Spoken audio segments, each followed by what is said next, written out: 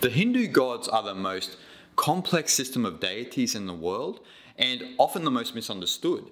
Now, there's thousands of Hindu gods in Hinduism. There's too many for me to talk about in a short YouTube video. But one relationship that we need to understand, which will give us a deeper understanding of Hinduism at its core, is the relationship between Brahman, the ultimate reality, the source of the universe, which is similar to Tao and Taoism, and Brahman's relationship to the Trimurti. Now, the Trimurti, we could say, is the holy trinity of Hinduism, which is made up of Brahma, the creator, Vishnu, the sustainer or preserver, and Shiva, the destroyer. Now, first we have to understand Brahman. Now, Brahman is the ultimate reality of the universe, of everything. That's the source that we go back to. That's the source of everything that we experience here. It is that non-dual reality. It's that reality that we don't perceive on a subjective level when we're caught in the bind of jiva, in the personal identity. It's hard for us to perceive Brahman in all things. But Brahman pervades everything. It is that substratum that exists everywhere. It contains everything, and you are contained within it. And within yourself, the Atman, that undifferentiated consciousness within you, is identical with that, with Brahman. Now, that is the source of the universe, the Brahman. To understand the nature of Brahman, this is where we get into the Trimurti. Now, this is some of the most ancient knowledge that a lot of people don't speak about and a lot of people don't understand properly. But today, I'll explain this to you in a brief manner so we can understand this together. Now, first of all, a lot of people always ask the nature of Brahman. What's the nature of Brahman? Usually, to understand the nature of Brahman, when you come from a perspective of Vedanta, is, you need to have the knowledge of Brahman. But here we're talking about the relationship and the actual reality of Brahman. Now, as I said, to understand the reality of Brahman, we need to understand the Trimurti. When we look at the Trimurti, as I said, we have Brahma, the creator, we have Vishnu, the sustainer or preserver, and we have Shiva, the destroyer. Now, what these gods aren't actual gods in heaven that are judging us and are guiding our life in some sort of way. They are to a certain degree, don't get me wrong. But what we're talking about here is we're talking about universal processes. This is the intricacy of Hinduism and the scientific aspect of Hinduism that a lot of people don't understand and overlook, actually, because they think of gods as like some sort of being looking over us. This is incorrect. What we're talking about here is the nature of Brahman. Now, the reality of Brahman as the universe is understood through this Trimurti. So what we have first is we have Brahma, the creative principle. Now, it's strange in India and all around the world that Brahma is not really worshipped a lot. There's only a handful of temples around the world, only a few in India, as opposed to Shiva and Vishnu, who have thousands of temples all over the world and are the main deities that are worshipped within Hinduism. This is why you have Shaivism and Vaishnavism. So Shaivism is the worship of Shiva and Vaishnavism is the worship of Vishnu. Now, these are the two main branches of Hinduism that you would follow. But keep in mind here that you're worshipping Shiva as a representation of Brahman, and we're worshipping Vishnu as a representation of Brahman. So these deities are worshipped as the ultimate reality. So coming back to Brahma, we have this creative principle. Now, we can speculate why Brahma is not overly worshipped within Hinduism. A lot of people speculate because in the story, Brahma comes out of the navel of Vishnu, so he's kind of thought, down the order as opposed to Vishnu being related to the ultimate reality. Whatever that may be. But what we're talking about here is the processes of this, the processes that create this universe that we experience as Brahman. So we have Brahma, the creative principle. Now that creates the universe. But we also see this on an individual level. So for example, you yourself, your being, your individuality, your physical existence is created. It comes from the seed of your father and is planted into the womb of your mother, and then you are created. That's the creative process. Now we also see that on a higher level in our own creative process. If you're an artist or someone like this, there's a whole creative process. So something is created, it is born, and then it has its life, and then it decays. And this is sort of representation of all life, not only our physical existence, where we are born and then we are sustained for a certain period of time, and then we go through the process of the disintegration of our body back into the earth, and that's kind of the destructive process. That's the Shiva process. So Brahma is the first process. So that's the creative process, the creative principle, the creative element of the universe, which brought forth the new cycle of the yugas. You got to remember in Hinduism that, like in the Matrix, if you remember when the architect is talking to Neo, there's been many universes, many cycles. And this is kind of an idea that was stolen from Hinduism. And so what we have is Brahma brings forth the new cycles of the yugas. So that's what we have now. We're currently in the Kali Yuga, if you believe the long count calendar. And so Brahma is that bringing forth the universe, that creative principle. And so when we think of Brahma, we don't think of actually the three-headed god that is depicted as Brahma. Brahma is the creative process of the universe, that energy that creates the universe.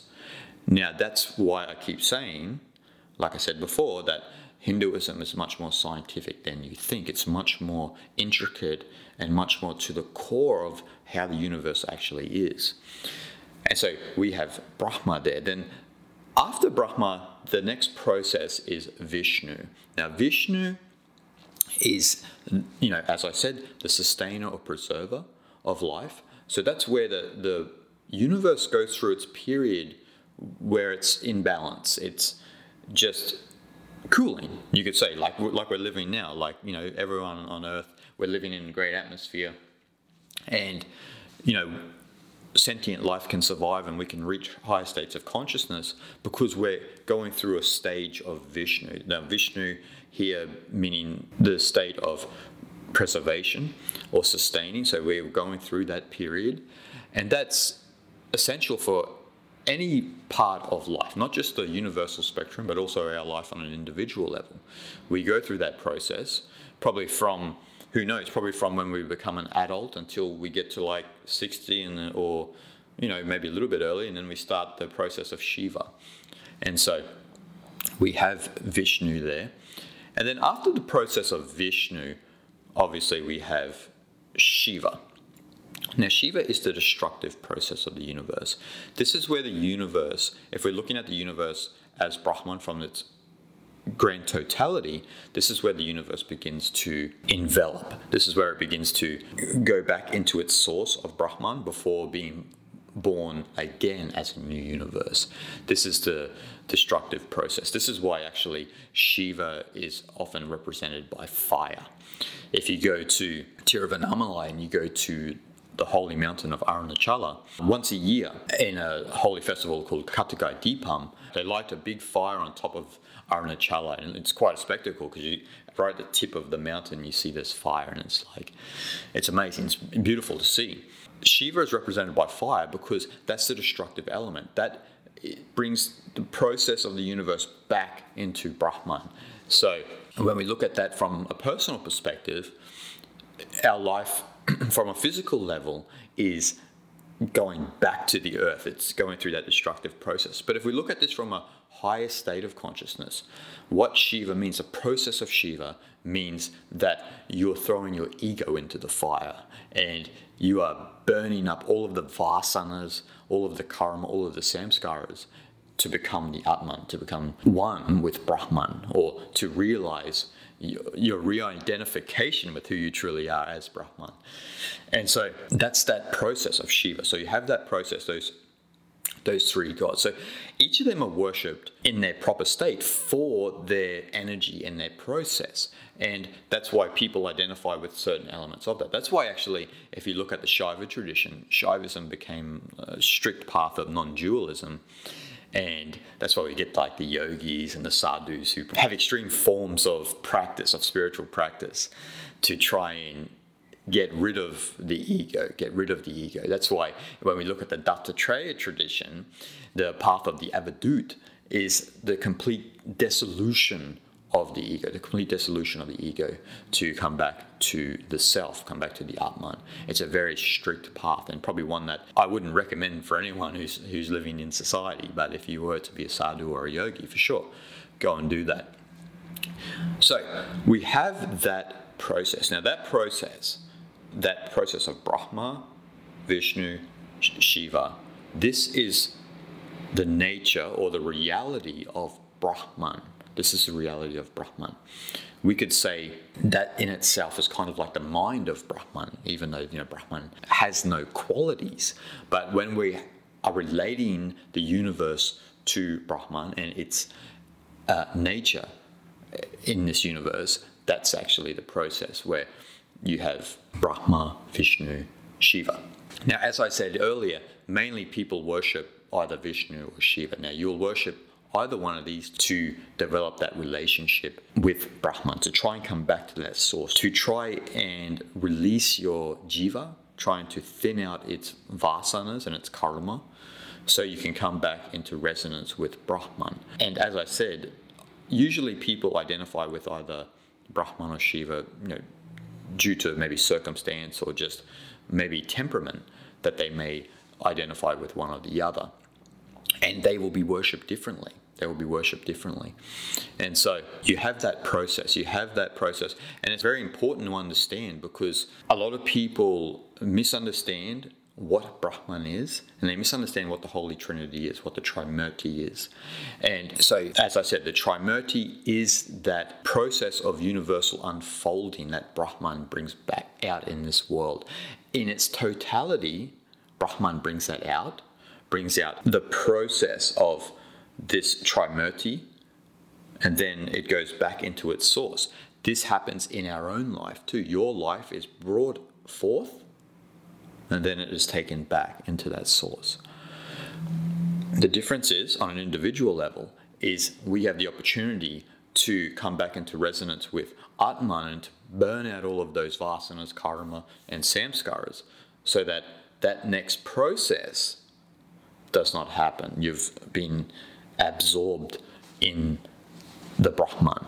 You've been absorbed in the Atman, which is Brahman. So that process will cease because your jiva no longer exists. It's not that you, as a jiva, will go through that process. Your jiva does not exist anymore. So you will go and just be absorbed in that Brahman, which is what a jivan mukta is. A jivan mukta who achieves that in this life means liberation in this life. They were, like I said, in the Dattatreya tradition, they didn't waste any time, and they practiced extreme spiritual practices to get to that stage. That process, from a total perspective, is something that will never end, according to Hinduism. So Brahman will continue to bring the world forth, as they say in Hinduism, the breath of Brahma. So Brahma, the creator, bringing forth the universe, and then Shiva destroys the universe. And in some sense, people take Shiva to be a creator as well, because in that process of destroying, Shiva is creating another cycle of the universe. So from that perspective, from the totality, from this process of the yugas, you'll have that once all of these yugas are complete, then the next process will begin. We'll go through that process again of Brahma, Vishnu, Shiva. It's like a massive cosmic clock. But it's the clock of Brahman. It's the clock of Brahman. That's what we need to understand. And that's what I wanted to speak to you guys about today. It's such a big topic that I could speak about a lot more. And I think that I've covered a lot of it in general. And so that gives you a better perspective of understanding that relationship between Brahman, that ultimate reality, Brahman, and the Trimurti, Brahma, Vishnu, and Shiva, which is often misunderstood. So what you need to remember is that process is playing out in your life too. That creative, sustaining, and destructive process is playing out in your life. You are a living embodiment of Brahma, Vishnu, and Shiva, but your original nature is Brahman. And our role here is to realize that dwelling within our hearts. Shanti, Shanti, Shanti.